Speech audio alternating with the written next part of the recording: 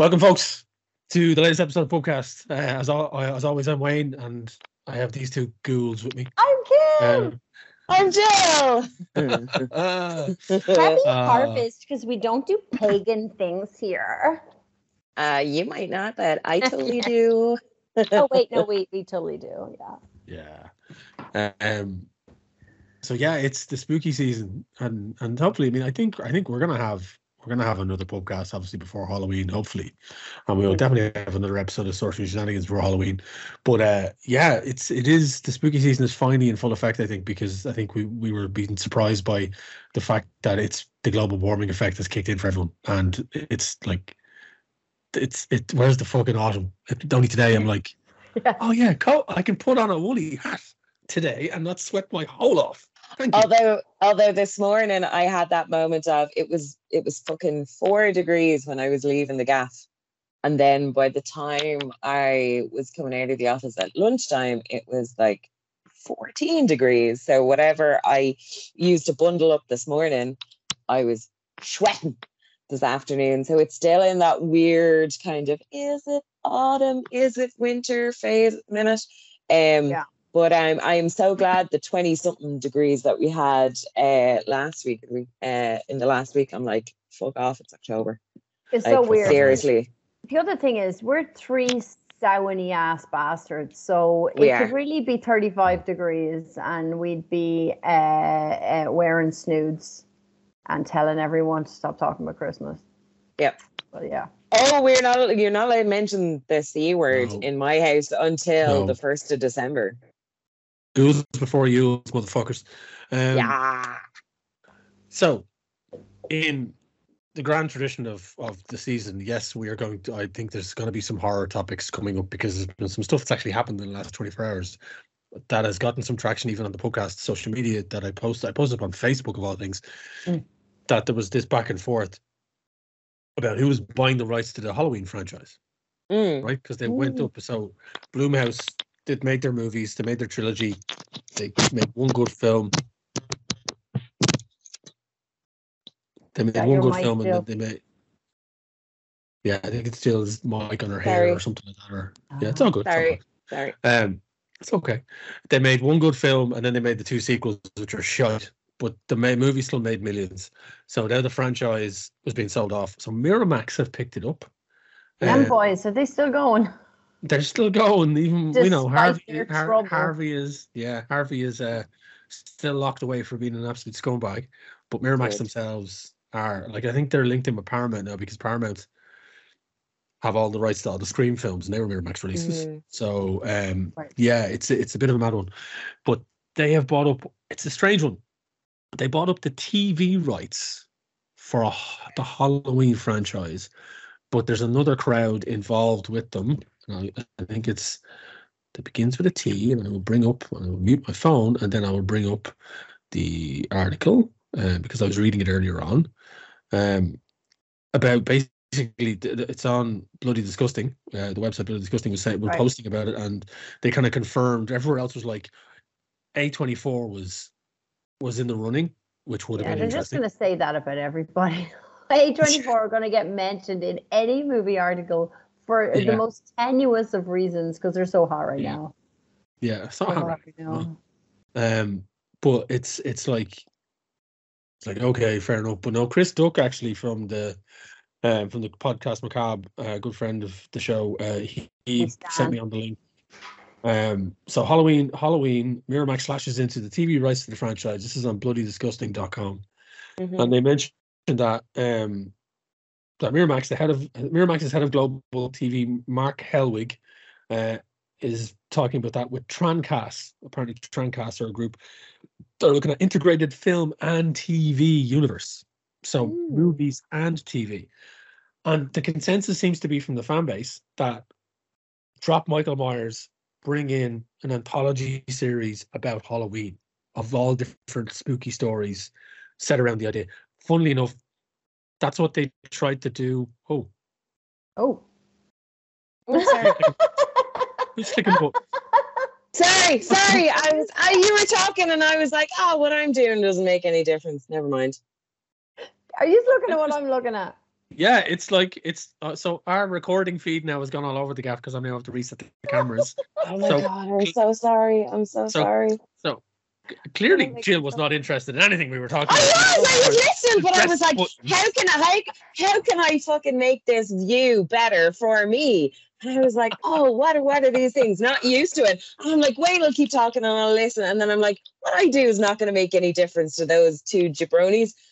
And no, Skype does not abide by the same rules as Zoom. Why would it do that? If somebody's currently playing some Jizz in the corner, this is cool. I really like it. But I went back to the thing that I was doing. Sorry. Jesus. Hang on. This is together mode. I love this. What is? I can't even see it anymore. I don't know what the fuck I did. Oh, there it is. Jill is amazing. Sorry. You changed it. See, I at least put us in a bar.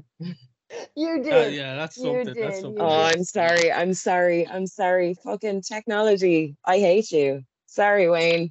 I know I'm a dickhead. So these things happen. It's not okay. So what happened was, folks, my God, that was so funny. We decided to switch from Zoom recording because they're all of their AI stealing your content algorithmy bullshit. Yeah. Noise. So we went back to old faithful Skype, and that's what's happened here. But now I'm readjusting the camera. Sorry. So we just sorry. It doesn't matter. But genuinely, that was so nice. but I genuinely thought, I was like, oh, whatever I do won't make any difference to those two. Temporarily, my brain chemistry just went with it. My body pillow was my girlfriend. I was with you guys. It was amazing. For anyone who's listening to the podcast, they completely missed that. But everyone's watching us on YouTube, you saw a smorgasbord of technical malarkey going on there. So yeah, oh, brilliant! And it's all Jill's fault. Anyway, back to Halloween and A24 or not. Yeah. Or not. And so the Roy Cinematic Universe, is that what we're looking at, Wayne? The Roy Cinematic Universe. Yeah, so it's a case of it's funny enough, I'm hoping the fan base is hoping that they're gonna do what they tried to do with Halloween 3 Season of the Witch, where they said, right, two movies about Michael Myers done and dusted.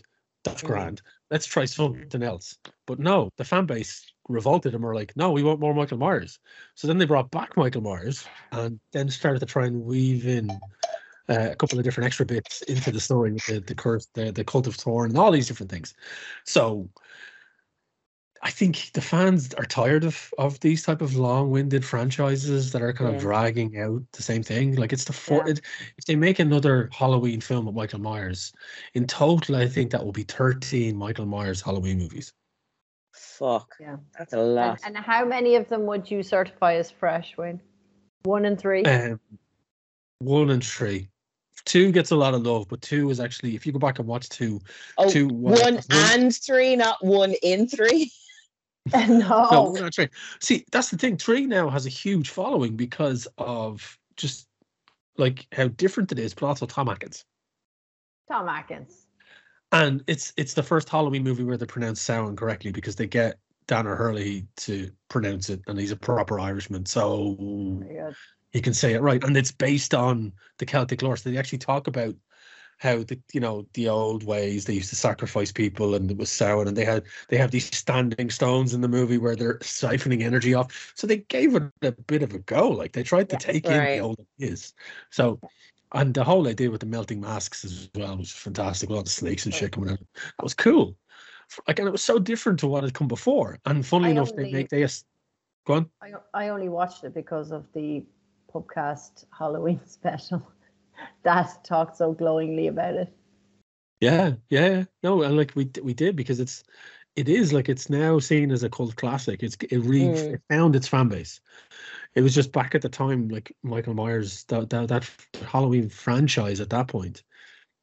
They, like the first one and the second one, at least, like the second one wasn't just a rehash of the first one. It was literally a direct sequel. It went straight on the same night. It just rolled into what happened into the next day, like with Laurie Strode.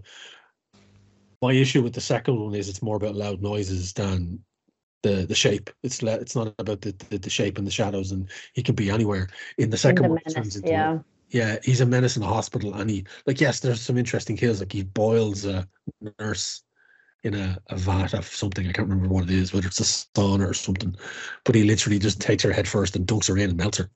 But that's where it gets like to that point where it starts to kind of go overboard with the craziness. But I've seen that in the cinema, and it's more about the loud noises in that movie than it is about the kind of the stalking menace that is building and building and building, like the first one. So let's see where Miramax take it, I guess, and see what way they do. I mean, it's a big studio. It's not A24. Well, A24 though have become in themselves a big studio. You know, we'll see where it goes. I mean, what do you like? The Derek, there was we actually got quite a few comments on the post on the Facebook page and the Pubcast page, like giving people saying, "Oh, what about this? What about this?" And Derek did say, "Well, I'd like to hear what the Pubcast crew think where they should take it as a franchise." So I mean, I'm for the anthology, based it on bringing some mythology, bring in some kind of individual stories based on Halloween. So, what do you two ladies think? There's so much ancient lore that hasn't been mined fully, and there's always a take to be had. I think if you have the safety of the name, you can either be hamstrung by it or know that you've got an inbuilt audience and really try something like the third one. But I'm not a creative, and I would not want to be in that chair making those decisions because people are going to get mad. But, you know. Jill? Nerds be crazy-o. Halloween is one of those franchises that I'm just like, whatever. That Jill, first film, Jesus. Also, I saw a trailer for an alternative A24 project that I'm much more interested in watching. It is called The Iron Claw, and it is starring Jeremy Allen White. Yes, Carmi. And Zac Efron, and it is about the wrestling family in was it WCW or WWE at the time? Anyway. Yeah.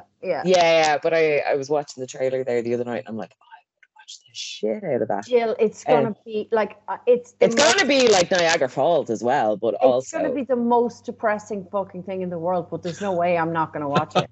Exactly. Also, but the real story. You're a mark for Carmi Jill, as well. Your microphone's peaking. Sorry. Oh, I am a mark, but that story, like the guy literally threw wave after wave of his own sons at them. Do you know what I mean? Yeah. Oh, Van Eriks? What were they called? So many people are yelling at me right now. Yeah. But yeah. I have no clue. This is one because of the Wayne, this story is so sad. Father was a wrestler, and he basically forced all the sons into it. And it was in the days of, oh, are you hurt? Take more steroids. Oh, are you hurt? Take more painkillers. Yeah. And they disfigured themselves. They had no spoilers for how many of them live. So Zac Efron and Jeremy Allen White are two of the they look incredible. Like they really, the haircuts and the roidy and everything. Yeah, like oh god, it's going to be so fucking miserable, but beautifully made. But also beautifully made because it's A24. Yeah. But sorry, back to that was a tangent. Back That's to the Halloween franchise. Yeah, I'll probably check in and see what it's all about, but I don't have the attachment to those movies certainly that you have, Wayne, or other fans would have.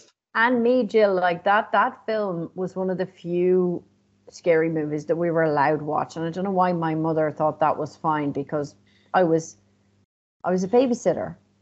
Yeah. at houses where random things could happen, and just the street. It's just the street. Just things are happening on the street, and messages aren't getting out there. And oh god, and the characters, the actors are so, it's unreal. The menace, the sheer menace. I made a Halloween playlist and I put it on last year, and Patrick commanded me to turn the Halloween theme off. It was like 1 p.m. in the bright sunlight. He's like, "Can you turn it off?" Like scary as fuck. The first Halloween movie I saw was Halloween H2O. Oh God! So you were immunized to it at that point. And like I think I watched it with a group of mates, but it was like everybody was like, "Oh, this is going to be terrible." Like, you know, the old ones are better, but we're all going to watch it anyway. And I watched it, and it was like, okay, whatever. And I suppose I never developed the graw that other people have. Yeah. I mean, like, there's the thing about it is now horror is big money, big money, and like there's been a slew of movies out of Hollywood, you know, in recent years. All the ones produced by James Wan or from the producers of Insidious, from the producers of The Conjuring, and they're generally just run of the mill pap that like don't really tax you much, and the general great unwashed will go see them, and that'll be their Halloween viewing, like, you know. But there have been some really standout horror films in the last couple of years, and I have to say the first this summer of as the well. This was they seem to have been released kind of at weird points throughout the year. I think it's less and less to do with cinema and more to do with streaming services, or even coming out for festivals as well, because the horror festivals are back en masse now that like things are opened back up again. But I mean, there was even the big one. I keep thinking it was last year, but I think it was earlier this year. Could have been April this year. Was Evil Dead Rise, which was it's one of, I can't even remember how many fucking Evil Dead films have there been now. There's been 5, and that's the 5th one in the series, and it was considered to be one of the best, if not standing right up there with Evil Dead 2. People haven't watched it. There's also a couple, just looking at my list here of films that I have lined up to watch this year for Halloween. There's a fuck ton of them. There's one in particular I want to see called Infinity Pool. I was reading about that.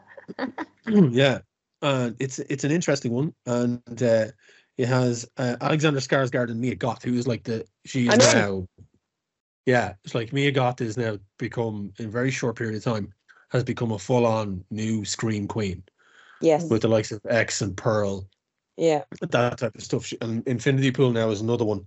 And it's like, it's just one of these films I don't really want to say anything about. You just kind of have to go in cold. And I haven't told Ari anything about it. And I'm going to pop it on one of the nights. We'll have a bottle of wine or a bottle or a tree of wine. Right. And we'll just see how, because I can get her with this movie because I just tell her that Alexander Skarsgård's in it. Gotcha. And she's like, Grant, lovely, because she thinks she's going to get to see the V. And she's in the same camp as me when it comes to Alexander Skarsgård. It's all about the V. So, we'll see if he shows the V. Apparently it's about Infinity Pool, so there's a very good chance he's naked in it at some point. Like there's other ones, like there was one there, what was it? There's an alien one out, and it's actually on Disney Plus of all places, but what's it called? It's like there's no one will save you. It's an alien abduction movie, which we haven't had in a very long time. A good old alien abduction film, and I'm like, yeah, I'm all for that.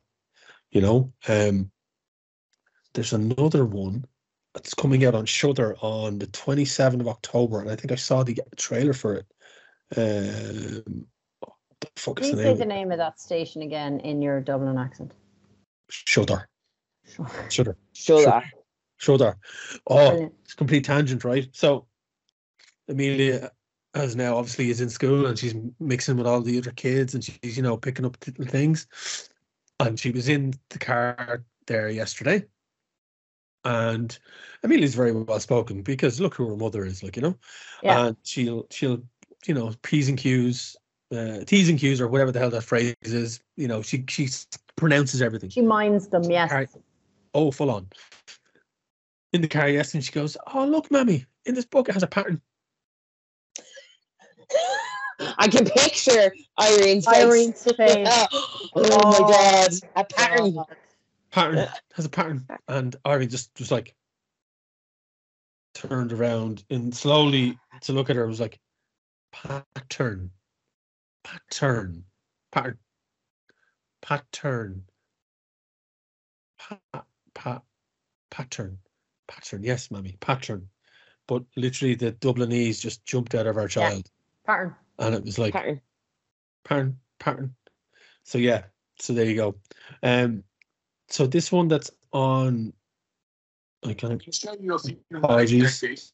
I have to go on to TikTok to find it because I saved it because I've seen the trailer for it and I was like, okay, but I did save it. Now I just need to find where the fuck I saved it to because I'm forever saving things on TikTok now just to remind myself about them later because I've gotten to that stage of life I can't remember shit. Because we're old. Because he's on TikTok. So there's this it's gone. I can't find it. I did find this though, and I don't know if you can see it on the thing. It is a seagull that swallowed the starfish, and it looks like it's from Cthulhu. It does because it hasn't eaten the starfish. Yeah, it's amazing. Wow. Yeah, apologies for our audio listeners. You're missing all of this. I can't find it anyway. I don't know where this is. I have to go through my TikTok saves. But anyway, so this horror movie, it's on Shudder on the 27th of October. And oh, hang on, here we go. No, that's not it. It looks like it's something like day. Oh, I can't. It begins with a T, right? Yeah. And it's this. The one clip I saw of it. It's fantastic. It's about this.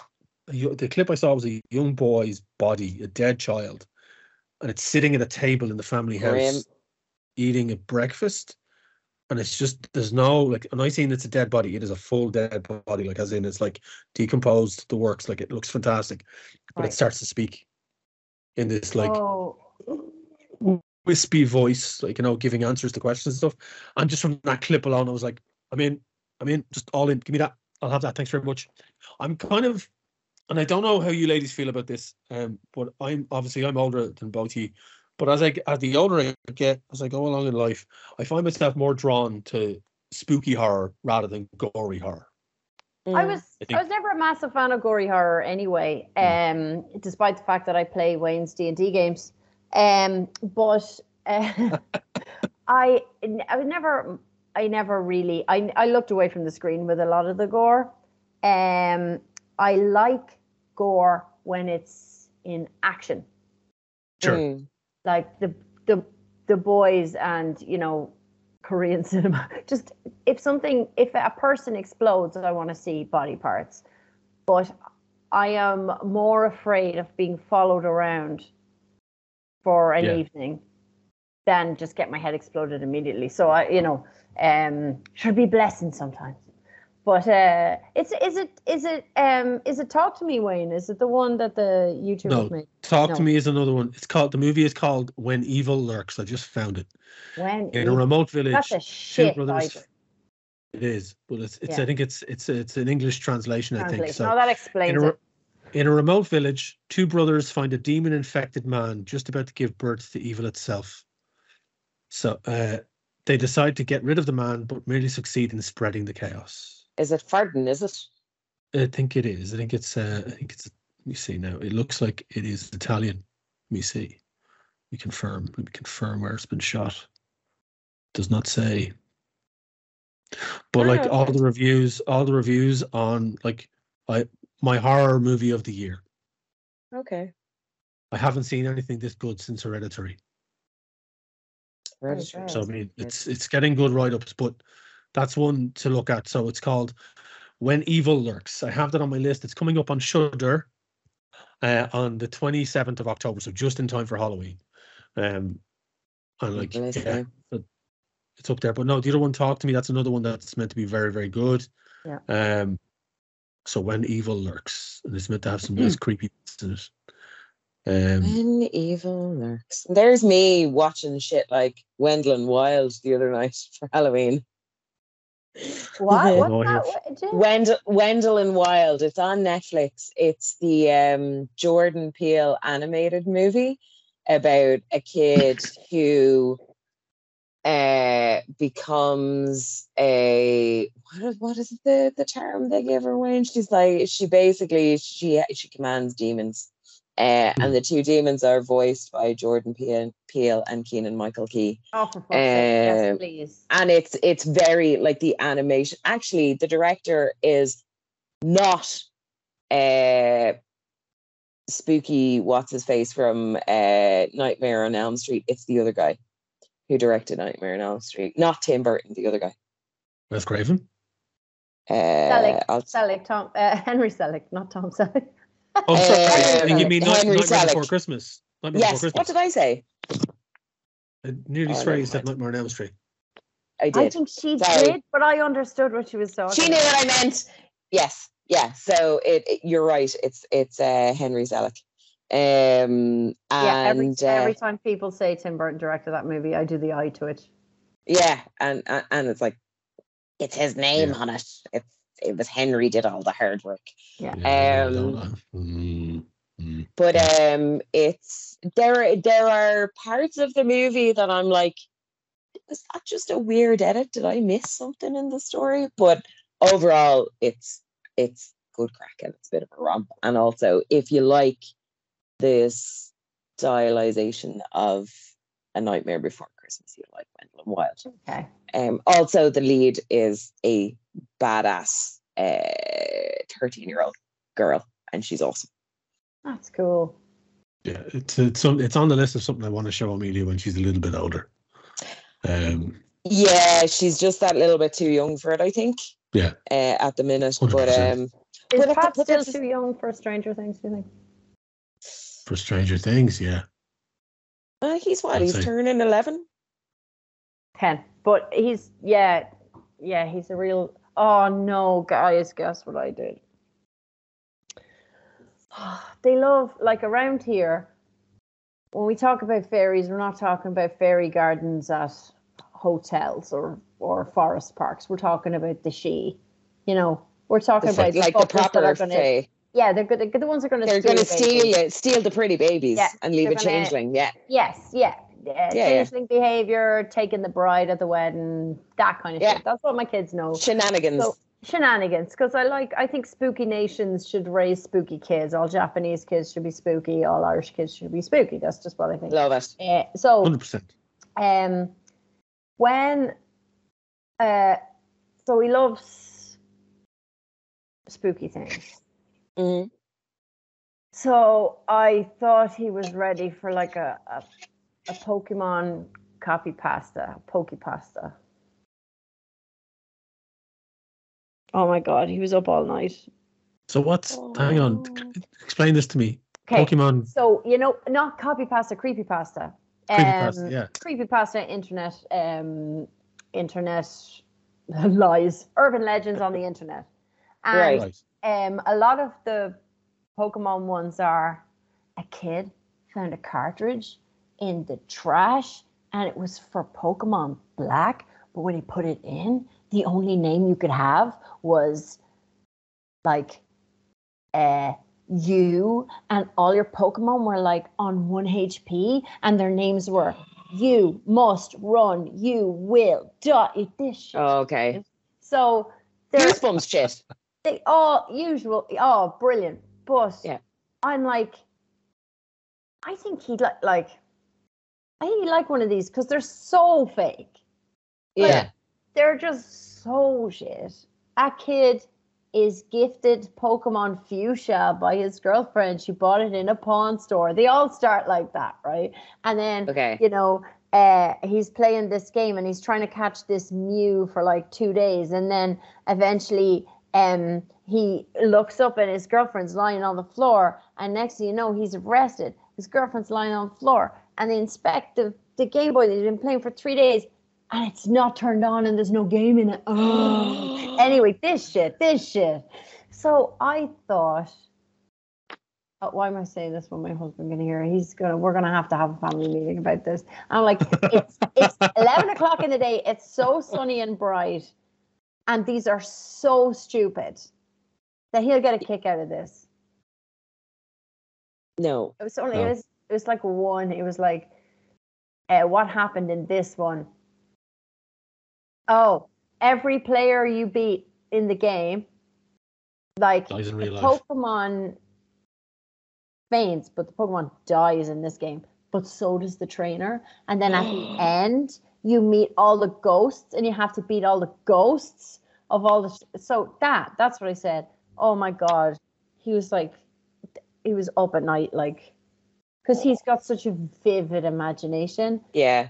That they're so real. Like he's there with the kid taking the game cartridge out of the trash, and I just fucked him up for like 3 days. He'll be grand. Look, yeah, he'll be fine. To the social. I saw Lost Boys when I was 8. Yeah, look, I'm definitely in the camp of kids need a good scare every now and again. Not to discard them, but to kind of, get the blood pumping. Yeah. With that being said, also in moderation. Like the other day, the new Monster High movie is out, right? Completely harmless, colorful, bright, like it's good inclusion actually.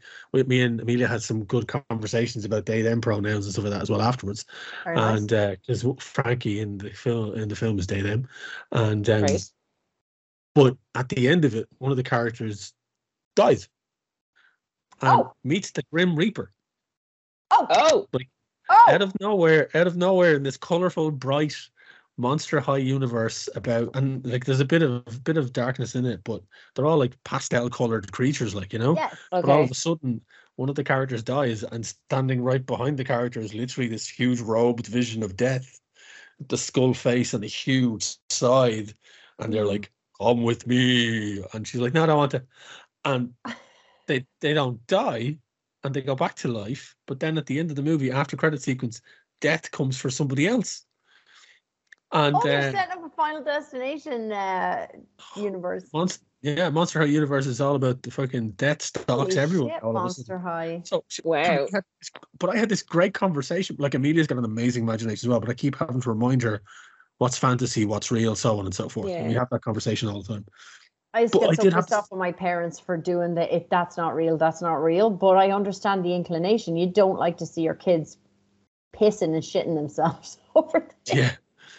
But like Amelia has a fantastic imagination that she's telling so many different tales and all these different stories about stuff. And I kind of had to take this moment and say, look, that's not real. It's not real. It's somebody dressed up. It's somebody in a costume. That's special effects, all that type of stuff. Yeah. But we had this great conversation about who the Grim Reaper is. And like, what does he do? And why is he there? And why is he in this film? And why is he going after that character? And she was so invested in it. And it was right before bedtime. So she was just lying in bed going, so Daddy, if the Grim Reaper comes for anyone, he just swishes his big blade and then they have to go with him. It's like, generally that's what he does. He reaps. But like, it's all fantasy. It's not real. And so on and so forth. She's like, Grand's out like a light.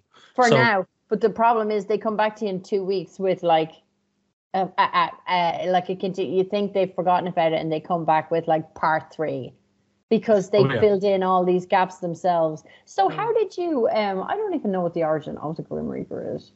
Like who came up with that originally? It's a good question, actually. The origin of the Grim Reaper. Let's ask the Google. Oh. Live on Pubcast, we're Googling. So the moniker of the Grim Reaper is a reference to the personification of death, who first appears in English literature in 1847 in The Circle of Human Life. Okay. A partial translation of an earlier German devotional text from 1841 that tracks the life of a Christian.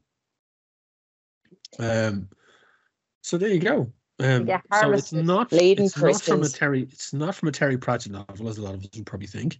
Although that's the best version. That is, I mean, he does sound like Peter Serafinowicz. Yeah. Ingmar Bergman disagrees. Does he? Yeah. Well, there's the Seventh Seal. That's a pretty cool version of him in that. There is, yeah. But yeah. So there you go. So we'll check back in a couple of weeks and see how Vampire Princess Amelia has processed the Grim Reaper and what she thinks. Rebecca's going as Wednesday for Halloween. And she keeps, I can just see her practicing sometimes, and this is all she does. I lived up to my vinyl hooer and soundtrack hooer monikers, self-imposed monikers. There the other day, rocked into Tower Records and picked up the score for the Wednesday series because it's great. It's great. Yeah. It's Danny Elfman and also Halloween Moths for Life. Halloween Moths for Life. They are for life. They're not to be taken. We work very hard and we maintain jail all year round. You don't want anyone swooping in and harvesting her. When it's a way of life. It is. I want to ask you two hooker bots about something. Wayne, if you've got final thoughts about horror, which you won't, because we'll be back. We'll be back before the end of the Halloween season. Sorry, do I have final thoughts about anything horror? Because you weren't finished when I flew in there. Wasn't it? Okay, well, I'll carry on. I mean, like, just to say, like, that there's a fuck ton of movies out there. Go find them. Don't rely on the tap that has been pushed out through Hollywood alone. And there's always some great independent horror available to find. Shudder, I'll shout, although AMC was bought out and they were part of that conglomerate, they still managed to produce some fantastic movies. Another one there called, if you're looking for a comedy horror, Brooklyn 45, which is a supernatural horror comedy about ghosts and stuff. So go check that out. Like there's so many things out there now that it can just wet your whistle. I have gone off the likes of American Horror Story because Ryan Murphy is just driving that thing into the ground. And the last America, because I stuck with it for a long time because I was mad about that series, and the last one I watched was double feature. There's been a series since with some of the more original crew, like I know what's his face, Zachary Quinto is back for that season, and they were shooting the new one during the strike because fucking Kim Kardashian shit was involved. Fuck that. But it, like, the first 3 seasons are solid. Murder House, Asylum, and Coven are solid. And Coven I'm all about because it's witches in New Orleans and Stevie Nicks and all that good stuff. But there is a very palpable, very real decline after that. I kept going, I persevered. There were parts of some of the later seasons that were good, like Colt had some good bits. Roanoke, the story within the story, I really liked that, you know, because it was the story and the reenactment and all that kind of stuff. But it's just, Ryan, please maybe think about hanging up the L. Kill your darling. Yeah. Well, he does kill his darlings every season, but it's just like maybe kill the show. Yeah. It needs to die. I think, like, the fact that as soon as I heard Kim Kardashian was in the new season, I was done. I wasn't going to chime into anything because I just don't see the value of having anyone from that. No, I don't think I'm overstating it to say that I think she's the death of culture. I will say that I can't play any of the games where they're like, type your name and this into the GIF bar and see what comes up, because I can't do any of that because it's her, isn't it, folks? Which season has Gaga? Gaga, that is Hotel, which is season 5, I believe. Yeah. Hotel wasn't bad. I liked it. And again, it's the Sarah Paulson is fantastic no matter what season she's in, no matter what character she's given. But and equally, Evan Peters is a fucking fantastic actor as well. Like, the pair of them have carried that show, particularly when the powerhouses have not come back for seasons. The likes of Frances Conroy, Kathy Bates, Angela Bassett, we only got for 1. But they're just like, they're great, but they're not enough. The story, there's not enough meat in the story to kind of keep you interested and to warrant a whole like, some of the story could have been condensed into a handful of episodes. And I've given the the Stories series a go as well. Actually, to be fair, the series was it 1980 something? The one that's based on like 80s flasher movies is a bit of crack. And Billie Lourd is a main character in that, and she's brilliant. She's so like her mum. Oh my God. But she's great in it. Again, like overall, sorry, Ryan, I love you. I watched that Hollywood show of his. Oh God, it was cat. Was it? I didn't venture into it. But Pose is amazing. Like he put an hour and a half. He made it in about an hour and a half. It looked fabulous, but he was obviously making Pose at the same time or something, because Jesus Christ, he threw his arse at it. It was actually kind of embarrassing in spots. Yeah, Pose is probably one of the best things he's done since maybe the third season of American Horror Story, because that's short, it's condensed. Even that is getting fairly hokey. Like in season 3, it's getting totes emotion. Oh, it gets very. So the thing about Pose I found at the end was it was very soap opera-y, and that everyone that could get a happy ending got a happy ending, and we all know. All know that's not the reality. That's not the reality. No. Like, you know, I mean, that's exactly it, Wayne. I was wondering what it was. It was the convergence of all the stuff to make things turn out okay. Yeah. When we know what the body count was the reality of the AIDS epidemic is particularly in that scene in New York at that time. Yeah, it was way higher. Like, yes, they do hit on the tragedy. Yes, but they can't fucking resist the show tunes. Will you just live in it for a minute, Ryan? I implore you. But like, I get it. Like, you know, like they condensed all the tragedy into Billy Porter. That was it. They condensed all of the tragedy of the entire story into his character, because he was such a beloved character, and like that resurged his career significantly. That particular series, I felt anyway, because we started watching Pose, and all of a sudden Billy Porter was everywhere, which is fantastic to see. But I think focusing the tragedy through his character, and then everyone else just has literally a happily ever after. Even some of the characters kind of go. It shouldn't have been. It shouldn't have been about Pray Tell. It should have been about the house mothers, you know, all, like, But look, sure, he's you know, he's very creative, but he has a blank check in Hollywood, so you know things are going to happen sometimes. What was I going to say there? We were talking about Pose, and we're talking about Ryan Murphy. I can't remember. Oh God, guys, I laughed so hard at a tweet yesterday. Are you allowed to call them tweets anymore? Are we still reading tweets, are we? The Congressman George Santos got arrested, and someone posted, "My community, lying gays, are being attacked." And I just laughed so hard. I'm like, congratulations, that's an excellent tweet. I did see that Tommy Tuberville attacked Joe Biden for not being able to walk down a set of stairs on an airplane, and then he proceeded to tumble and fall ass over tea kettle down the set of stairs on an airplane. Do you know what I think is the best thing, Wayne? Those two things are the only things that are on Twitter now, so that's good. Pretty sure that's the only topics being discussed. So moving on. There was, so here's the thing, right? I've seem to have dialed out of a lot of the Disney run shows like Marvel and Star Wars a lot of late. I watched Ahsoka. I watched Ahsoka.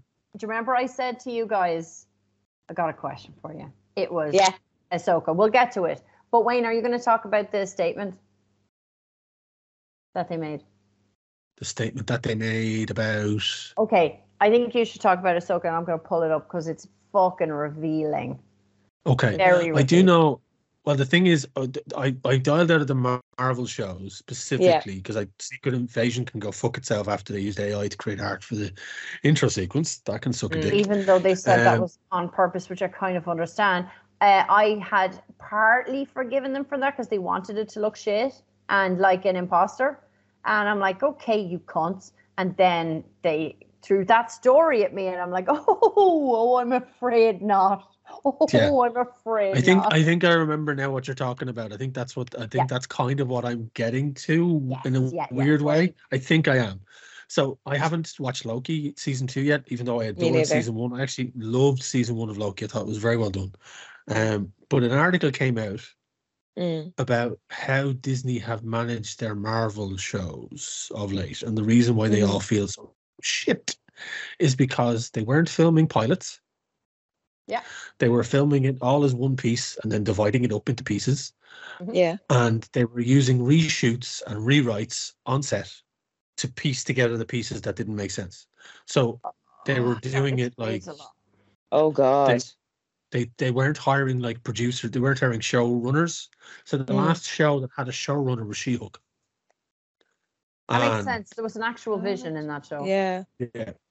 Right. So She-Hulk was the last one that had a thing, but anything after that, there was nothing. Like I don't know whether I'm trying to remember, did the Falcon and Winter Soldier have a showrunner? I don't know, but I think if it's the article that you're looking at there, Kim, I think they might have listed a few things, but Secret Invasion was just slowly but surely put together over the space of it wasn't filmed like a TV show. Everything. That explains everything. It was the muddiest, directionless thing. And what a great premise. Literally none of these people might be who you think they are. None of them. Nobody there might be who, oh, you're going to just show me in the mirror beforehand? Oh. Yeah. Fuck your mistake. Like, fuck your childlike wonder. No, look in the mirror, look.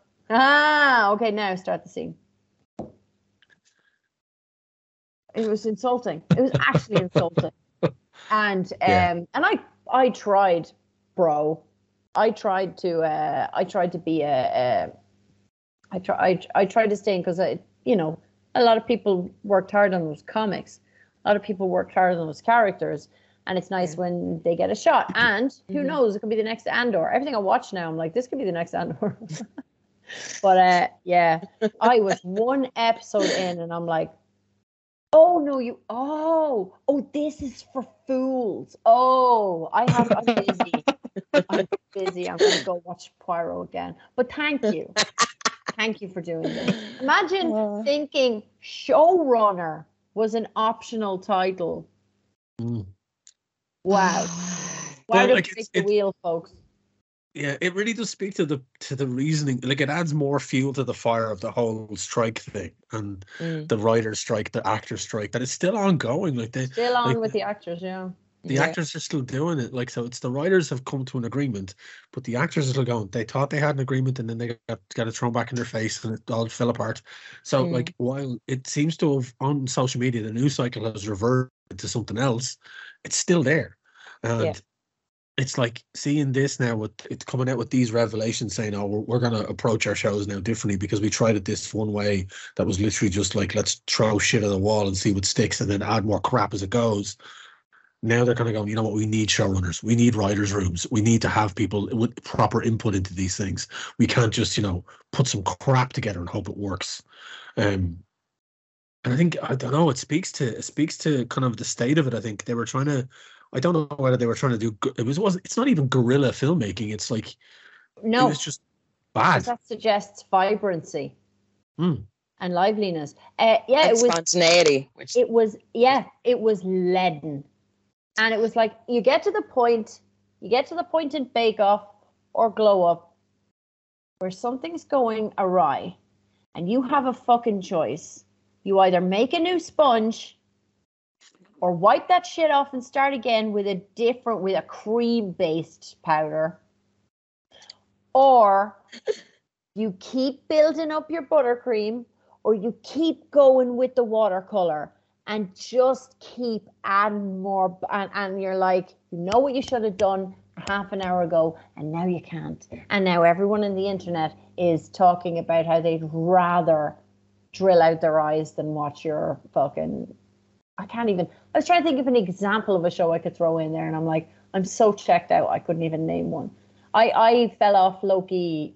I really enjoyed the first 3 or 4 episodes, and then they were really making me look at 2 people sitting on a bench with fake sky behind them for like 20 minutes. And I'm like, lads, I can't. I have things on. I can't. I'm sorry. I'm sorry. I'm just going to watch that Drew Gooden video where he joins Kids Bop again. You know, why not? Don't bore me. Don't bore me. You can't bore me. I saw Aisling Bede. I'm undiagnosed, folks, with any sort of attention disorder. But anyone who's been at the Pubcast Christmas party could probably draw their own conclusions. But I am being assessed. So we'll see. But Aisling Bede was talking about attention deficit disorder, and she says, boredom feels like grief. Like you're like, I need to remove myself from this feeling. I need to do something. I can't stay here in this. And so thanks for causing that feeling, Marvel and Star Wars. For dicks. Just wasting all the graphic artists' time so they can big up your fucking shit cake or your bad beat and pass it off as oh my god, I really went on one there, sorry. Anyway, yeah, they're fucking tedious, and I can't believe they've invented showrunners. So thanks for that, folks. Thanks for that. That's great. Boolabus. Can we give them a boolabus, the boys who discover the showrunners are important? God. Oh my god. I think it's across the board. They found that they realized, we need this, and we need a showrunner, we need a writer's room. It's important because for the longest time they were trying to get rid of writers' rooms. They were like being kind of pushed out of the system. Yeah. And that was one of the major reasonings behind the writers going on strike, was the fact that they had a writing, I think we talked about this on podcasts in the past, they had a writing budget, but they were like, no, you can't hire a writer's room. Hire 2 writers and then bring in a load of new bodies, pay them fuck all, and have them rewrite your ideas and all that type of shit. Like, so the way they were handling it was all over the gaff. So the other thing is, one of the other terms, Wayne, is the biggest part of your career is when you've proved yourself in the writer's room and you're a senior writer. And then they're like, okay, well, we need a couple of writers on set in case just a line isn't working or it's just not coming out of the actor right or whatever. So they have a couple of writers on set doing changes on the go or giving the actors advice on how that's supposed to come off and stuff like that. That shit is the stuff that sends your career into the stratosphere. Once you're working on set, you're like, oh, why did I write that they had to come in to a pharmacy loaded with bottles with white things in? The fucking prop master's going to have my fucking arse. So they get an insight into the mechanics. The mechanics of what they've written. And they might write differently from then on. And then they start becoming, from that experience, they end up being showrunners and directors and things like that. And they were being stopped because once they got onto set, they cost more. They were just like, no, stay there. We'll take it from here. And so the project is going to suffer. Because, I mean, you know, God bless those people who realized that Chan Andler Bong could come out with a better line than what they'd written and going for it, you know. And, you know, we all reap the benefits there. So, like, yeah, they were just... Guys, I'm going to say it. I think capitalism isn't really working out. That's what I'm saying. I think it's... Yeah, I think you're going to have to try something new. They're going to have to... It happens. We all turn into socialists as we get older. No, we're supposed to be like, I don't know, yelling at brown people in the pub. You know, it's just the way capitalism has just failed so catastrophically. They've even the old fucks like, oh, sorry, not you, Jill. Anyway, are we're like, oh no, I think we're gonna have to march on Stalingrad. Like, this is bad. You know, we're supposed to be getting more right wing because we're richer. We're supposed to be getting richer. Anyway, Jesus, somebody lost that memo. Fuck's sake. No, like, so, I mean, as myself and Jill have said, we've watched Ahsoka, and I think this is the first Star Wars show that has come along, where there was required watching beforehand to get any of it. I think it's I definitely think so, because I agree, and I've watched. I've seen all of Clone Wars and Rebels, and it was funny myself and Liam are currently working our way through Clone Wars. We're on season 3. No, season 4. So Ventress is no longer Dooku's apprentice. She's gone back off to join the Dathomir sisters. That there's all other side missions happening. The father, the son, and the daughter have appeared, and we'll talk about that. The Mortis gods. And it is the return of Darth Maul has been foreshadowed, but he's going to pop up at the end of the series. And I've watched all of it, voiced by the wonderful, stupid, sexy Sam Winters.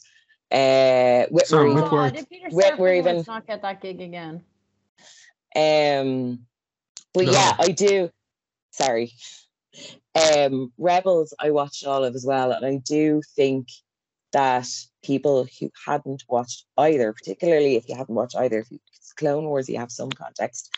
But if you haven't watched either, it must be a very different viewing experience watching Ahsoka.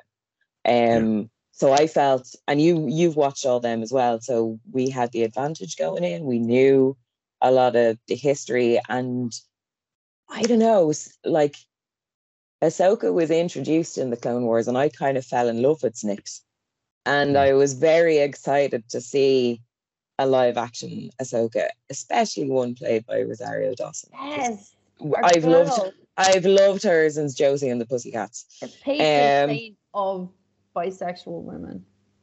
Nerdy bisexual women, because she's genuinely a giant nerd, and apparently she was a fan of the Ahsoka character before she got cast. Right. So I was very excited at the prospect of seeing her in live action because I had the prior knowledge. So I had the investment before I had even seen it. And from watching comments made by friends and acquaintances on social media over the run of Ahsoka, like it's been quite a Marmite show for some people. Yeah. Like people have either loved it or referred to it as Star Wars, because there's a lot of looking off into the distance, and Rye looks at people, but Ahsoka makes those looks in the cartoon. 1 second, she gets them from Anakin. Bros, are you invested in Rosario Dawson? He has 2 eyes and a heart, Kim. 2 eyes and a penis. Yes. So yeah, just checking. You know, who knew how that answer was going to come? But yeah, because guys, all I saw was clips posted. Yeah. And the clips were never posted going, look how good this is. You know, I was getting a very skewed view. I was going, well, that looks like shit. Very, very static and very uninteresting fight scenes. But I know that they were being, like, the worst things were being posted. So I don't have anything to offset that. But yeah, I saw a lot of hate for it. But what did you think, Wayne? I really liked it. I have to say, I thought there was some really interesting. See, here's the thing, right? I think this is the series Dave Filoni has been waiting years to make. I think this is the end of the story he's been trying to tell for donkeys. So it's the amalgamation of Clone Wars, the amalgamation of Rebels. Like, this is now the heart of the lore of Star Wars. There is more lore in Filoni's run, in everything he's done, Star Wars related, than there is in anything Lucas has done on screen. So, like, if you know your Star Wars from Filoni's work, I've known Star Wars all my life, and Filoni's put more lore into Star Wars than anyone else. Yes, a lot has been added. He was given the guidebook by Lucas, and the lightsaber was passed to him for sure. But the whole thing, the one key thing that's now been seen in live action now that's teased for season 2 of Ahsoka is the Mortis gods. Yeah. Now, Kim, you've seen Star Wars. Definitely season 2? Yeah, there will be. They're going to make a season 2 of it. Like, people have watched this show. It has the numbers. Yeah. But Kim, you've seen Star Wars. You've been to Star Wars conventions. You've seen the movies. But if I say the Mortis Clone gods Wars, to never you, saw Rebels. Sure, but if I say the Mortis gods to you, do they sound like anything from Star Wars? No, sound like something from what's your friend Neil Gaiman? Like, sure. My personal friend. Yeah, your mate. Like that's the thing, and they are a huge part of Filoni's lore. They are three, almost 4 central characters within his lore that is talking about the source of the Force, where the Force comes from, and it explains it much better than any of the fucking midichlorian bullshit ever would. Yeah, I was going to say it didn't end well the last time someone tried to define it, but this is proper lore. Sorry, Wayne, you just mentioned episode 1. It wasn't me, so could you step off and do your, do I have to get the union involved? It's my department. Bringing up episode 1 out of fucking nowhere is my job. So I don't have the midichlorians for it, do I? No. Anyway, go on. So yes, okay. So there's a source. Yeah. If you've watched the Clone Wars, if you watched what he did in the Clone Wars, what he did in Rebels, like the whole core of this is literally it's following on from the finale of Rebels, and following Ahsoka's story. And I actually think partially as well, it's season 2 is going to be a large redemption arc for Anakin Skywalker. Because they're gonna, we can talk about spoilers here if we want to. I don't know if we want to talk about spoilers. If we want to say spoilers for people who are listening and watching. Well, spoilers just in case. Don't know how to tell you this, but he turns out mad bad. He's got a big dress and all. But this is the thing that I loved about the cartoon, and I'm rediscovering watching it with Liam, is that Anakin's journey to becoming Darth Vader seems very condensed and quick in the movies, and it's something that Filoni explores, and there's this constant conflict with Anakin, and he has the responsibility of his apprentice Ahsoka, and what she picks up from him, and the expectation and the weight that's put upon him in the storyline in the show, being the chosen one, like all of that you don't know if you've only seen the movies, and it makes him a much more interesting character and a much deeper character. And also, I think Hayden Christensen didn't deserve the flack that he got. Direction, the poor fucker. Yeah, and it makes Anakin is much more interesting when you take into consideration the animated universe as well. Yeah, and taking the animated universe into consideration, seeing what they do in Ahsoka with Anakin, because again, spoilers, Anakin shows up in the show. Hayden Christensen is back in the role. We get to see a flashback with a young Ahsoka and Anakin in the Clone Wars, and with his outfit from the fucking cartoon, it's amazing. With his outfit from the cartoon, I got so excited. I had a big nerd off. That's the reaction that people that have seen Filoni's work in the past with what he's done with these characters. Yeah. When that happened, there's shots in that moment and it's literally there's just like this fog condensed planetoid, and there's clone troopers, like Clone Wars clone troopers with the visors and the fins, and they're running, and you see Rex. Rex is there in live action, and like these are all characters from the Clone Wars cartoon. And I'm looking at Kim's face going, yeah. But again, if you're a Star Wars nerd and you know these characters, when seeing that on your screen at home, watching it in live action is a huge thing. But we know this. Yeah, we know this, and getting the balance between fan service seems like the wrong term, but making your project accessible to people who haven't done homework is important but hard. But I don't think this series is for those people. They have no interest in opening that. I don't think Filoni has. Andor is for those people. Yeah. Those people can have Andor. Let us have Ahsoka. This is for the fans that have watched the shows consistently since they first arrived. Since we first got the Clone Wars cartoon. This is for them.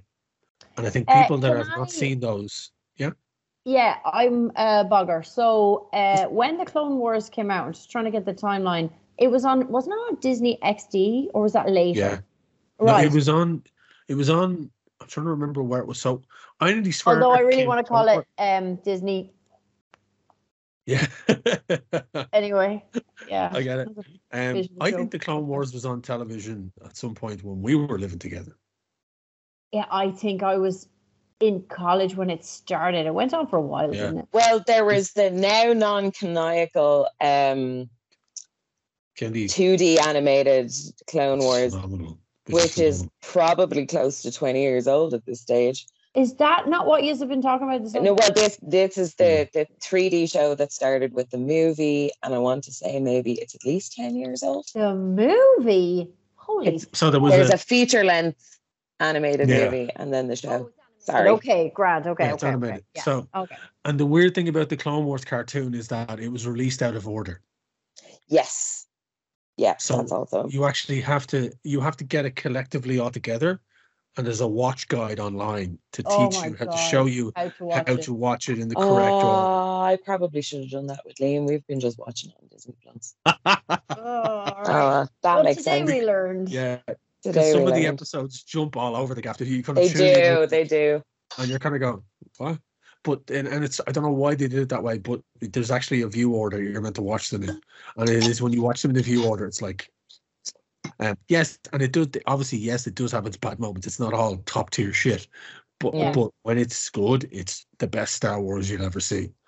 And when they start bringing in like Maul and his brother and all those other storylines that are linked in with Dathomir, the sisters, and when Darth Maul when he finds Kenobi at the end. And it's like he goes to Tatooine, he finds an old Obi-Wan Kenobi, and he faces off against him. And it's like one of the most emotional. Yeah, it's one of the most emotional scenes. Oh, I can't remember the voice actor's name, but it's not you. Oh, it's the cartoon. Okay. It's the cartoon.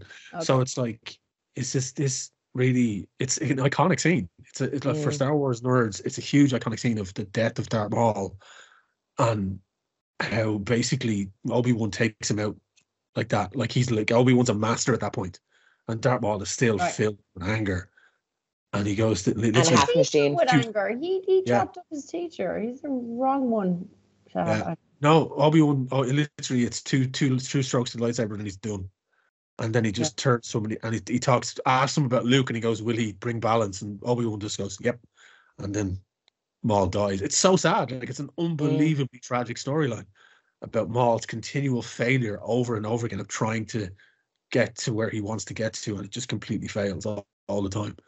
And he just keeps getting pushed back by people, and but there's some amazing moments with him and other characters where he navigates his way through like Ezra, who's a character in the Ahsoka show, but has started in Rebels, and Kanan Jarrus, and all these other characters that Maul meets, and how he weaves himself into their story. And how Filoni wove that story, and also how he brings back in Rebels, he brings into the current Star Wars universe a character from the Timothy Zahn books, Grand Admiral Thrawn, who, like for me, was like I read those books when they first came out in 1997. They were they started the resurgence in Star Wars. Yeah, those 3 books. The Heir to the Empire trilogy started the resurgence in Star Wars after the final re-release of George Lucas's movies. Those books came out and everyone lapped them up. They were like, we haven't had new Star Wars in so long. And these were licensed by Lucasfilm, so they were like legitimate. And it was the beginning of the expanded universe. So the villain in that was Grand Admiral Thrawn. Filoni took that character and took him out of that story, which then at that point, once Disney bought Star Wars, that became non-canonical. Yeah. It's canon, but that became non-canonical. But he took that character and put him into the canonical universe. He's that good of a character. So he came back in Rebels, and we got to see an animated version of him. And now Ahsoka, voiced by Lars Mikkelsen. Lars, isn't it? Mads' brother. Yeah. And like his very distinctive voice, and forever he'll be Thrawn to me. But the fact that they cast him, and he looks phenomenal as Thrawn. He's amazing. The character design quietly intimidating. It's such a waste to have a character that looked so fucking shit cool, and what they did with him. So I'm glad he had a whole extended life out in the country. On the farm upstate. the fact that like in the cartoon, and they have the expanded story about Dathomir and where Maul came from, and obviously, as you mentioned, his brother and stuff. That because I'm a spooky bitch, I loved that part of the series, and seeing Claudia Black as the lead Dathomir witch in Ahsoka, I was like, oh my God. I did not know it was Claudia Black at all. I was like, oh wow, I didn't cop it until I saw after it was done. I saw pictures and I saw like it's her birthday today or yesterday or something. Is it? Happy birthday, Claudia Black. And somebody put up a picture of the Night Sister, and then they put up Claudia Black, and I was like, no. So yeah, look, I get why people wouldn't like Ahsoka, but I don't think the show was made for them. Yeah, that's good. I mean, I don't mind things being more tailored. Yeah, you know, it's nice to have a vision. Let's talk about the real Star Wars tragedies. Okay. Speaking of things that are no longer canonical, I made a reference to it earlier because I reference it almost every day of my life. The music style played in the cantina has been called Jizz for a very, very, very long time. Wayne, did you see the attempt at retconning that? No. They renamed it. I want to just check. They renamed it. How dare you? And it's something. Yeah, Jazt. Jatz. So it's still a play on jazz, but one without any cajones. Yeah, it's called Jazt now. Isn't it shite? So who's going to tell Max Rebo? Who's gonna? So it was figuring down in the modal nodes where the Mos Eisley Cantina band. Oh no, I've skipped on. I'm in Jedi now. You're in Jabba's palace now at this point. Yeah, I am with Max Rebo. I'm more of a figuring down man myself, but I saw I think I know you're a figuring down man. So funny. I think I might have seen something in this half-heartedly on social media at some point where somebody tried to talk about this, but then the comments were just filled with like, sure, nobody cares about this. I bet you can't even name the band in the scene in Mos Eisley. Excuse yourself. And I was straight in there. Now, the dude was partially right because nobody was naming the band. But I straight in was like, fucking figured down in the model nodes, motherfucker, don't start this shit. Yeah, don't start this. Or I'll get the werewolf on you. The werewolf that's back there. The other thing is, figuring down. Oh shit! What is the other thing? She came flying in, lads. Yeah, that got no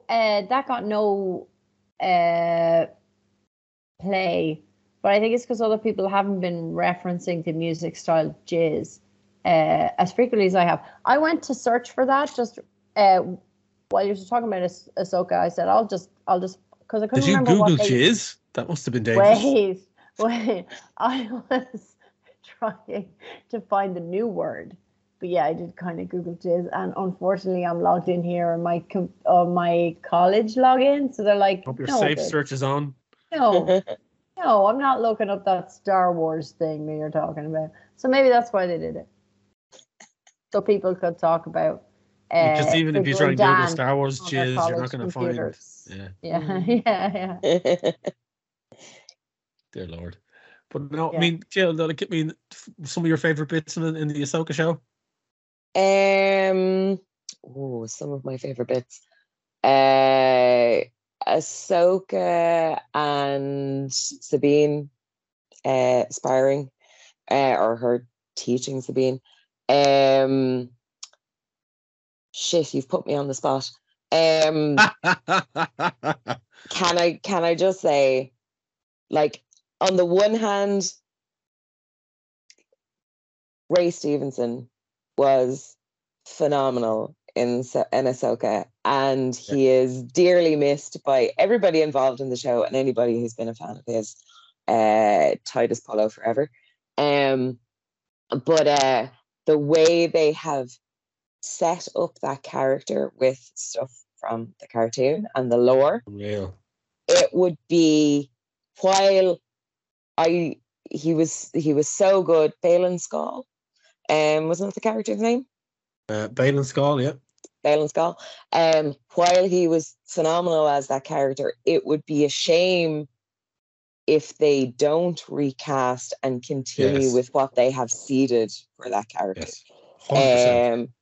And I don't envy the casting director, because them some big shoes to fill. But he was brilliant, and his apprentice is also very good. Shin Hati. I also want one of them horseback dog things that they were riding around the planet on. Yeah, they're cool. they're so weird. They've got this weird elongated bat face, but they're the size of a small horse, and they also make kind of doggy noises. Yeah, they're kind of they're like giant dire wolves or something with long snouts that like they ride around on. And real ugly. Yeah. Shit. What else? Favorite moments in the show. What about you? What were your favorite moments? I loved that you know what's really weird? Everyone keeps giving out about the long stares off into the distance and the kind of the pauses. I loved that there were quiet moments in this show. Yeah. I loved that the characters got to breathe. Yeah. I love the fact that like we got like Balin Skull is probably my favorite character in it. Yeah. And it's a damn shame Stevenson's gone. Like, I mean, he'll be missed, tragically missed, because the gravitas he gave to that role, like straight away, he's such a big man, such a broad man. Yeah. And to see him, even his apprentice was a very diminutive young woman. Like she was nifty. Like he was like brute force. He was big. His lightsaber strikes were just strong and deliberate. Like he literally. His fight against Ahsoka mid-series is brilliant. Unreal. And like, but like to see that juxtaposition of those two characters as him being the big, large, imposing, but also extremely gentle. Like as somebody who's meant to be a dark side user, his manner, and he wasn't a shouty, he wasn't angry. He was just he's dark side, he's not Sith. No. But he's like his purpose is just like he's focused on a purpose, and that's it. He just doesn't believe in the Jedi way anymore because it failed him. Like he was there for the cleansing, he was there for Order 66, and he saw the failure of the Jedi Order. So he believed, right, well, that way of life didn't work. I'm now going to turn to this. And he's essentially a Jedi mercenary, but or a Force user mercenary. But it's the calm moments of that character where he's just like brooding. And you know what's funny? I don't know, and maybe when I say it, it'll seem like a very obvious comparison. But to me, it was Batman and Robin. That's what him and his apprentice were. It was Batman and Robin. Yeah. Because he had that kind of brooding, broad-shouldered, like he's like the Dark Knight Returns Batman. And he had his female cohort and female ward who was eager and wanted to be out there doing everything like now and fixing every problem now. And he was like, no. Yeah. He's so restrained. Yeah. Like very restrained. And it was just, and the way he, like Sabine comes into it, and the Ahsoka Sabine relationship is very much a juxtaposition of that because of how Ahsoka was like very reluctant to train her, but she was eager to get to Ezra and wanted to find any way to do that and eager to move. And I think that again, it was the light. I think it's the whole, like, there's always two. So you have the dark side representation, then you have the light side representation, because Ahsoka obviously goes full Gandalf towards the end of the season and goes from Ahsoka the Grey to Ahsoka the White. Is her relationship with Sabine gay in any way? I need it for my studies. No, it isn't, because it's more of if it's a master and apprentice, there's no kind of leaning that way. So, okay. I'll put it on my chart. Yeah, and like I just think I don't see the problems with the long breaks and the silent moments, because it gave not everything was urgent. They weren't rushing anything. They weren't forcing a story on you, which I think other Star Wars shows, they felt that pace wasn't given. And I think over the episodes that we got, the story was well written and well drawn out to a degree that it wasn't too drawn out. And it wasn't that I was wishing for it to get to another point. I was happy to exist in the moment that was happening in front of me on screen. And that hasn't happened in a show for Star Wars for me in a very long time. That's great. In a very long time. So I think that for me was my favorite thing about the show, was that they didn't push things. Parts of it were extremely obvious, and plot points were extremely obvious where it was going to go. But I didn't mind, because I didn't mind the journey to get to that point, because I enjoyed the characters that they had on the screen. So yeah, I just felt, and overall, I think about the designs of the new stormtroopers. Also, David Tennant bot. That's Huang. That's a Huang. Tennant's Huang. He doesn't have a serial number. Has an actual name. No, and he is Huyang. Super old. Yeah, because he was a droid that trained Jedi back in the old order, the old days. Yeah, back in the day, before the dark times, before the Empire. Mm-hmm. So yeah, look, the IMDb rating of Ahsoka right now is 7.8 out of 10, and I think, that's better. Like a lot of shows, the people who didn't like it were very vocal. Yeah. More so than the people who did. I was surprised. I was watching you guys in real time talking about it and enjoying it. I'm like, oh, that's good. Everything I just saw looked very staid. Looked very...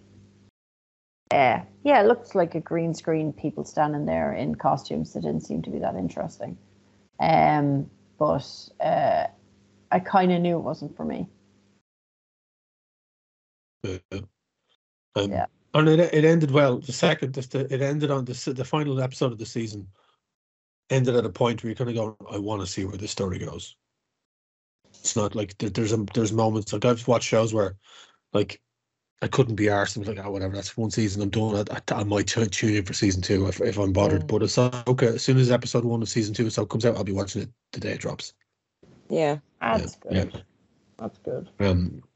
Yeah. So, I mean, look, I think Disney have a lot to make up for. I think for most part now, a lot of the shows that they've done with Star Wars, they've been more missed than hit. Like season 1 of Mandalorian was good. That dropped off. Book of Boba Fett. No, that was just a waste of a character, multiple characters, and it just ended up being Mando season 2.0 with the 2.5. What's your rating for Obi-Wan? See, me and Jill differ on this, and I didn't like Obi-Wan at all. I thought it was garbage, but I know Jill. I liked it. Yeah. Why was that, Jill? I actually, and this I think this is possibly the point that myself and Wayne particularly disagree on. You didn't like how you felt that it wasn't the kick-ass Obi-Wan that we know, like the Jedi Master, can take a dozen droids down with one swoop. He seemed quite weak and what have you in this series, whereas I liked the fact that they kind of treated it like he had post-traumatic stress disorder, and that from what he had seen, what he experienced, what happened with Anakin, all of that had such an impact on him that it drove how he behaved and the choices that he made in the series. I actually, having watched Ahsoka now and really enjoyed that, and Andor since watching Obi-Wan, I kind of want to go back and rewatch it and see, like, do I still agree that I enjoyed it, or will it be garbage up against those two? Yeah. No, I just found the pacing to be extremely off on it. I just think it was, well, I liked the drawn out moments in Ahsoka because it let those characters breathe, because they were new to me. Some like, not obviously not all, but some of the ones that were new in the show, I felt, yes, let's give these characters time to grow. Whereas at Obi-Wan, these are all characters, bar maybe a small handful, these are characters that we all knew. These are brand new characters. They weren't brand new characters. They were old characters that we all knew, for the most part, played by actors that we all knew as well. Yeah. And particularly with Ewan McGregor as Obi-Wan. And I just felt that they just wasted it. They wasted having him back as the character, because we're never going to get that again. He's not coming back as the character. That's it. They've bridged that gap. They blew it. There's nothing else that's going to come after that. But I think they wasted it on a plot that they took too long to get to anywhere where he seemed viable. And they upped the return of Anakin and Darth Vader as being a big thing, and their fight being a big thing, and I felt it so weak sauce. There is a fan edit of the series that I have that has been edited into a 2 hour and change movie. Oh, that is yeah? meant to be fantastic. It's meant to be that they've cut down all of the chaff and they've put it in as they've kind of condensed it to a degree where it makes more sense, pacing wise and story wise, and there's less faffing about, because they didn't. I think with me with Obi-Wan, and I'm trying to remember it now because I've actually forgotten about a lot of it. They focused too much on trying to figure out who the bad guy was early on. There was all these different inquisitors that were milling about the gaff, and again, if you had seen the shows previous, the animated shows, stuff that involved the inquisitors, you knew that storyline. You kind of knew, well, that person's not dead, so why try to use that as a crutch for a bit of drama? It doesn't make sense. And like it just didn't feel right. I think the storytelling was just off ever so slightly for me, and it just kind of, I could sense where it was wrong, and I just didn't like it. And I felt that they completely wasted Ewan McGregor. They kind of made very much, and I get the whole PTSD thing, 100% get that, but I just think for the show that it was, for what people as a fan base were expecting to get, for what they could have done, what they could have done, and then just right at the end. That's a big crime to waste an actor, and I find that very hard to justify. But how many times did he say hello there? I can't remember. I don't know. Honestly don't know. Not good enough, Wayne. It's not good enough. But that's the lack of impact it had. Like, I will say that the young girl that they had playing the young Leia was fun. She was brilliant. Yeah, she was fun. She was one of the highlights of the show. She was good, very well cast. I just think, and then just that final scene. I just felt hollow. I just felt very hollow about the whole thing. I just didn't get that swell of feeling that I used to get when it came to Star Wars' emotional moments.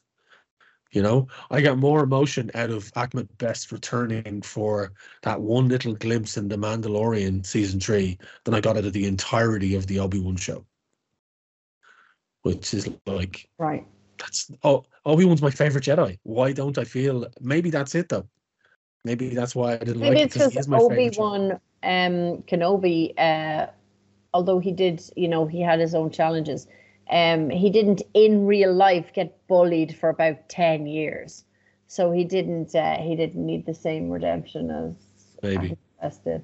Oh my God, the way they treated him, the way they treated Jake Lloyd.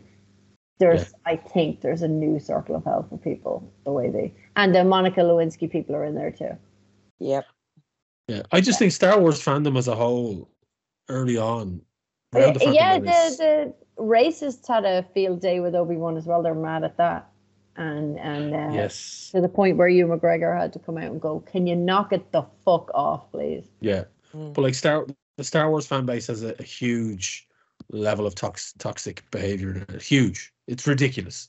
Like, I mean, as early as the late 90s, when it came to the Phantom Menace with Ahmed Best and Jar Jar Binks, and Jake Lloyd, all that type of stuff. It's this weird childish entitlement that we've spoken about so many times on Pubcast.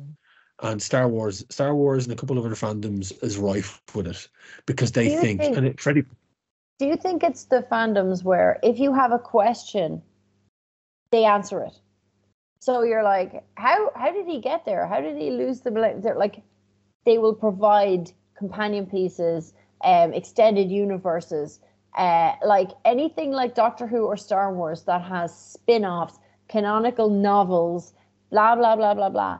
They can get so over familiar that they're like, talking to another human being and saying you don't know what the fuck you're talking about. They'll turn around to like the person who actually played Padme and go, you don't know anything about Star Wars. And like, is it because they have done, is it like when people walk up to a podcaster and say something ridiculously personal because they've listened to them so much that they've built up this parasocial relationship with it? And they're like, I know you so well, I can talk to you any way I want. I feel like anything where you're provided with that amount of detail, you can get really in the weeds with things and then really outrageous. Now, I'll tell you something.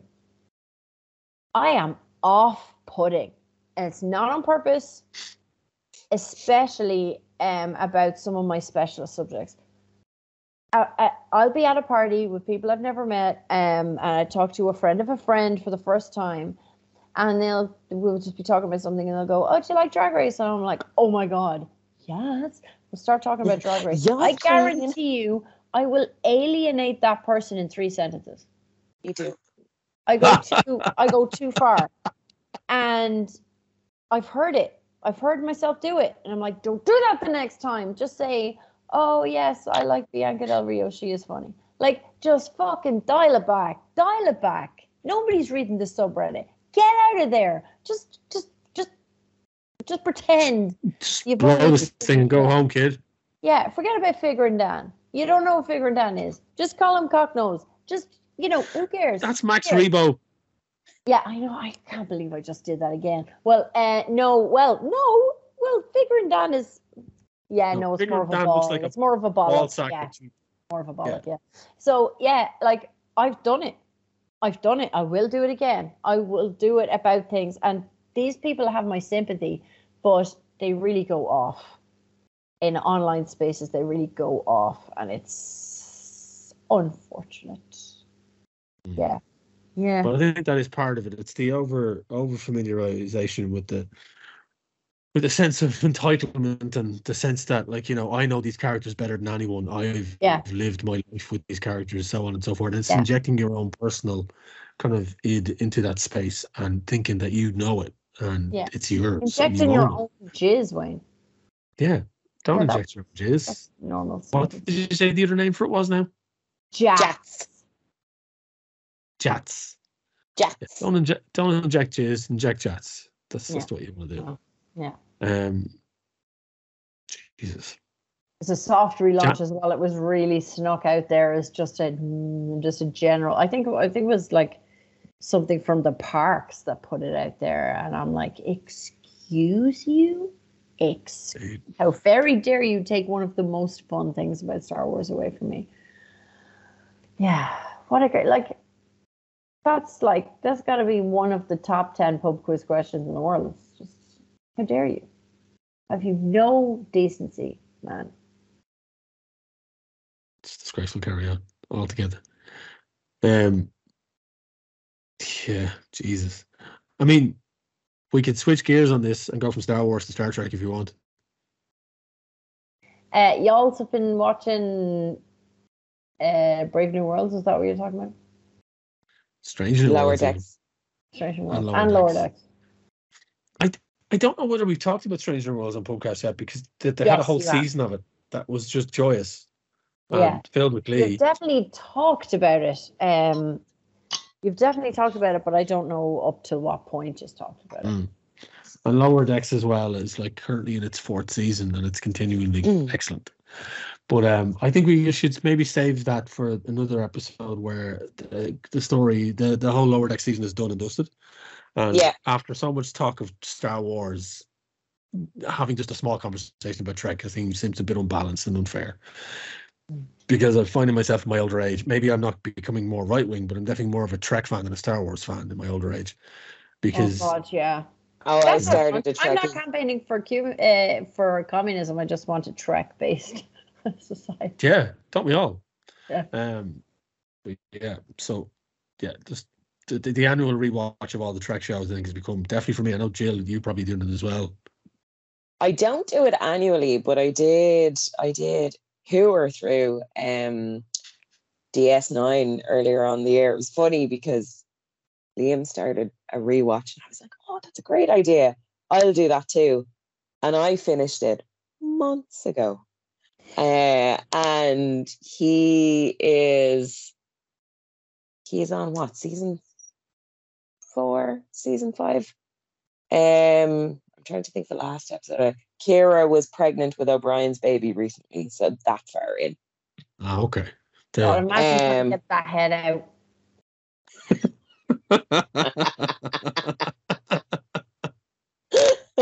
Yeah. Big Irish head in him. How do you know he's Irish? The big Irish head in him. Yeah. Big mallet. It is like Colin Meaney has a conquer. It's a good one. Good one. There's a fantastic meme of somebody has turned Colin Meaney's head into a minion. So, but it's just his head. I've seen it. Yeah, a minion. It's just his head and a pair of dungareens and the goggles on his head. It's just him with arms. Dungareens. It's just his head. It's like, it's unreal. I have to find this, but it's like, it's scary, but also accurate. Yeah.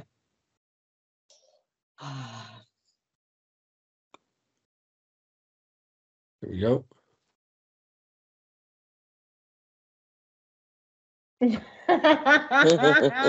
Focus. It's too bright on the screen. They can't see it. Your screen's too good. There we go. Well, lads, you want to see Wayne's phone? It's the fucking most advanced technology I've seen. It's been a long time since a phone has made me go, wow. Not since the 2000s, not since when they were trying to compete for design, not since they were trying to make them into a stick or trying to make them into that's when phones were fun back then. I worked in mobile technology back then. I worked for O2, and the phones back then were fun to sell. Back then were fun to sell. They really, really were. They were so wacky and weird. And like you said, there was ones that looked like slick lipstick, and there was ones that like flipped around. But they're starting. This phone in particular, it, for me, is very much a fun phone now. It's an expensive fun phone, but fun because I've reskinned it to look like the pad designs from Trek, and of course it does this as well. So it's like, oh my god, so yeah, so it's like it is a Star Trek phone, literally. Yeah. But I'm a nerd. What can I say? Folks, this has been a Pubcast. We're over an hour and a half in, so let's wrap it up. It's been loads of fun to talk shite about stuff. Good luck getting a thumbnail that I'll approve of, Wayne, because I was like... You were just doing this, we all just go down like this. Guys, did you see... Sorry, I know you're saying goodbye already, but did you see my present? What's this? This is my birthday present from Braz, and it's musical. Now, when it's working, it plays the treasure chest sting from Legend of Zelda, and it's manga. Oh wow! It's so for folks that aren't watching this on video, Kim has a pretty box. She does. Yeah. It's a Legend of Zelda box filled with Legend of Zelda manga, which is amazing. So it's amazing. Yeah, it's backwards and all. Yeah, my fella like that when he's down next month. Oh yeah. Give him an old shufty at your box. We have to talk about that. But talk about cool. That. Anyway. Right, folks. This is sorry, I just let the phrase having a shufty at your box just go right over my head. I'm losing it. You're losing it. Completely losing it. Anyway. I've been Wayne. I've been Kim. I've been Jill. Till next time, folks. Have a good one. See you later.